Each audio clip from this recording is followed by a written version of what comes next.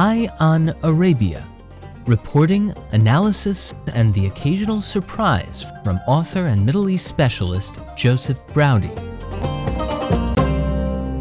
America Abroad Media is honoring Saudi media personality Turki AlDakhil this year for his contributions to civil society, religious tolerance, and the cause of women in his native Saudi Arabia and the Gulf.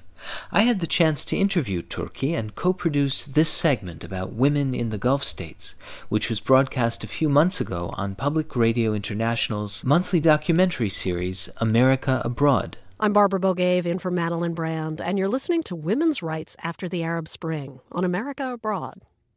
From women in Turkey, we turn now to Saudi Arabia and the Gulf states, oil-rich countries with Bedouin roots. Historically, women's status in the area lagged behind that of North Africa and the Arab countries of the Eastern Mediterranean. And while there's still a long way to go, Turki AlDakhil says some progress has been made. He's a prominent Saudi media personality and booster of women's causes. For years, he's hosted a Larry King-like talk show on the pan-regional TV network Al Arabiya. We hear him now speaking in Arabic through an interpreter.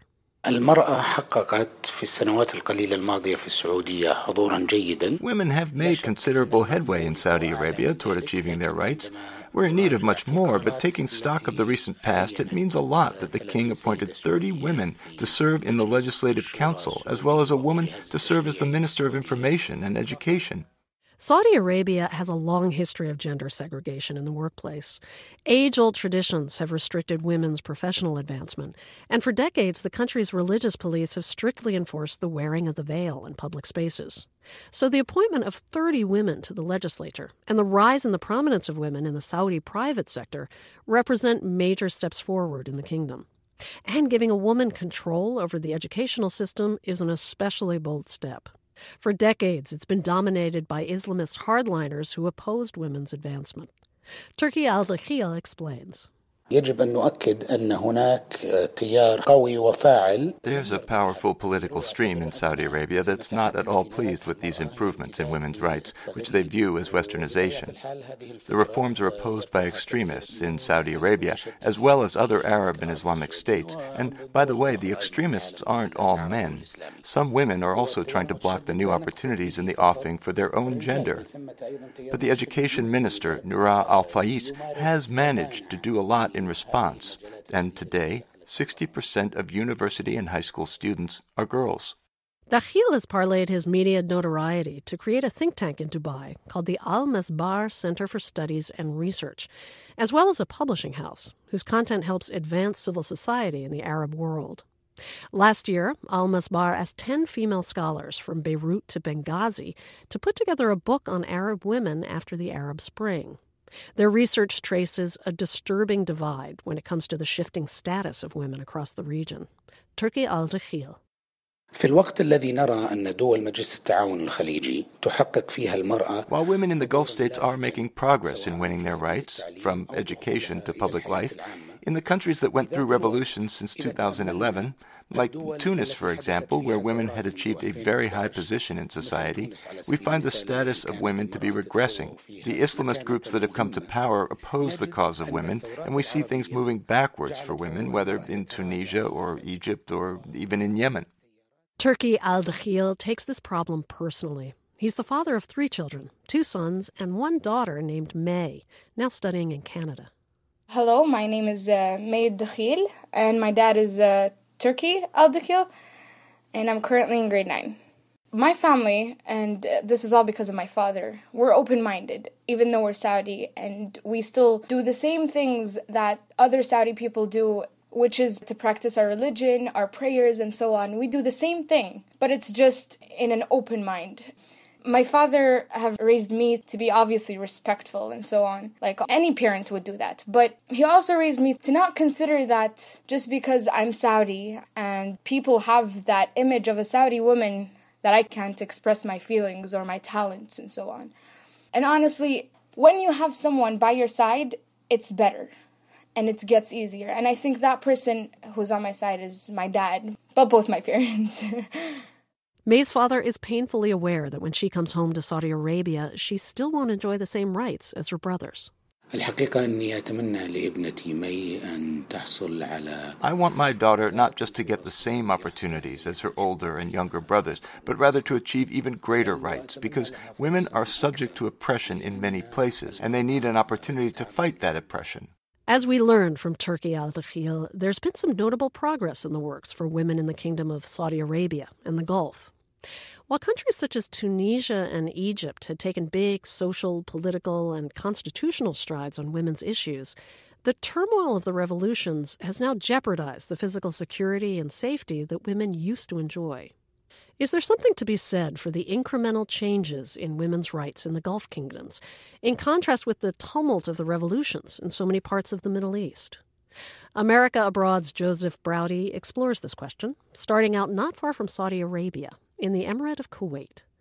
Like Saudi Arabia, Kuwait has traditionally rejected the principles of gender equality. But the situation in Kuwait has been changing, gradually, as Joseph Braude reports. This is the sound of one Kuwaiti woman after another swearing in as members of Kuwait's elected parliament after a landmark decision in 2005 granting women the right to vote and run for office. It happened 7 years before the Arab Spring revolutions of 2011. It was a big campaign, government and NGOs together, and the vote passed through the parliament. That's Nada Al-Mutawa, a political scientist and activist for women who heads the Department of Strategic Studies at Kuwait University. She says the campaign for women's suffrage had been going on for decades, and what finally made it happen was a push from the country's ruler, known in Kuwait as the Emir. Women, since the early 60s, have been trying to get their votes. They had a major ally in 2005, a personality who believed in these rights. The current Emir, Sheikh Sabah Al-Ahmed, he believed in it. As a person, he's influential on voters in Kuwait, on the conservative families in Kuwait, and the vote passed through the parliament. And that was the year where women became part of the only elected parliament in the area. During the Arab revolutions of 2011 and 12, every government that collapsed was a so-called military republic, while all of the region's 8 dynastic states, the kingdoms of Saudi Arabia, Jordan, and Morocco, and the 5 Gulf sheikdoms, weathered the storm intact. Arab dynasties, grounded in the history and folklore of their societies, tend to enjoy greater legitimacy with their populations, and in recent years they've also seen increased social and political reforms. There is a common thread that's often discussed now that Muslim countries which had kings in the Middle East have done better off than those who didn't. Well, for the moment they are. Layla Ahmed is a Harvard Divinity School professor and author of A Quiet Revolution, The Veil's Resurgence from the Middle East to America.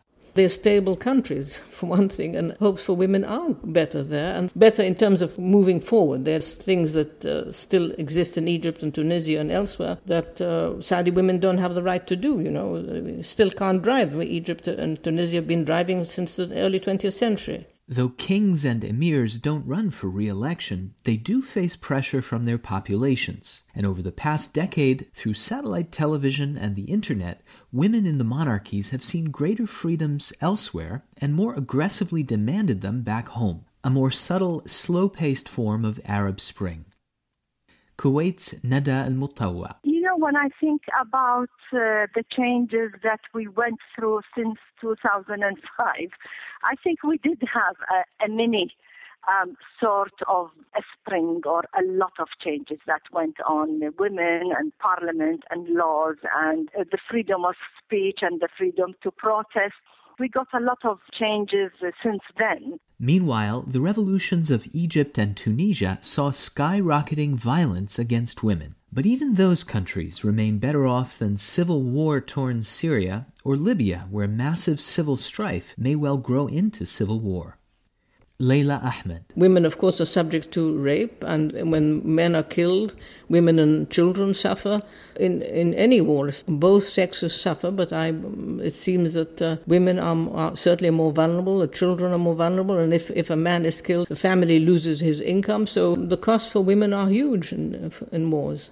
Revolutions often start out with the promise of greater liberty for women. But after high hopes fade, instability and insecurity take their toll.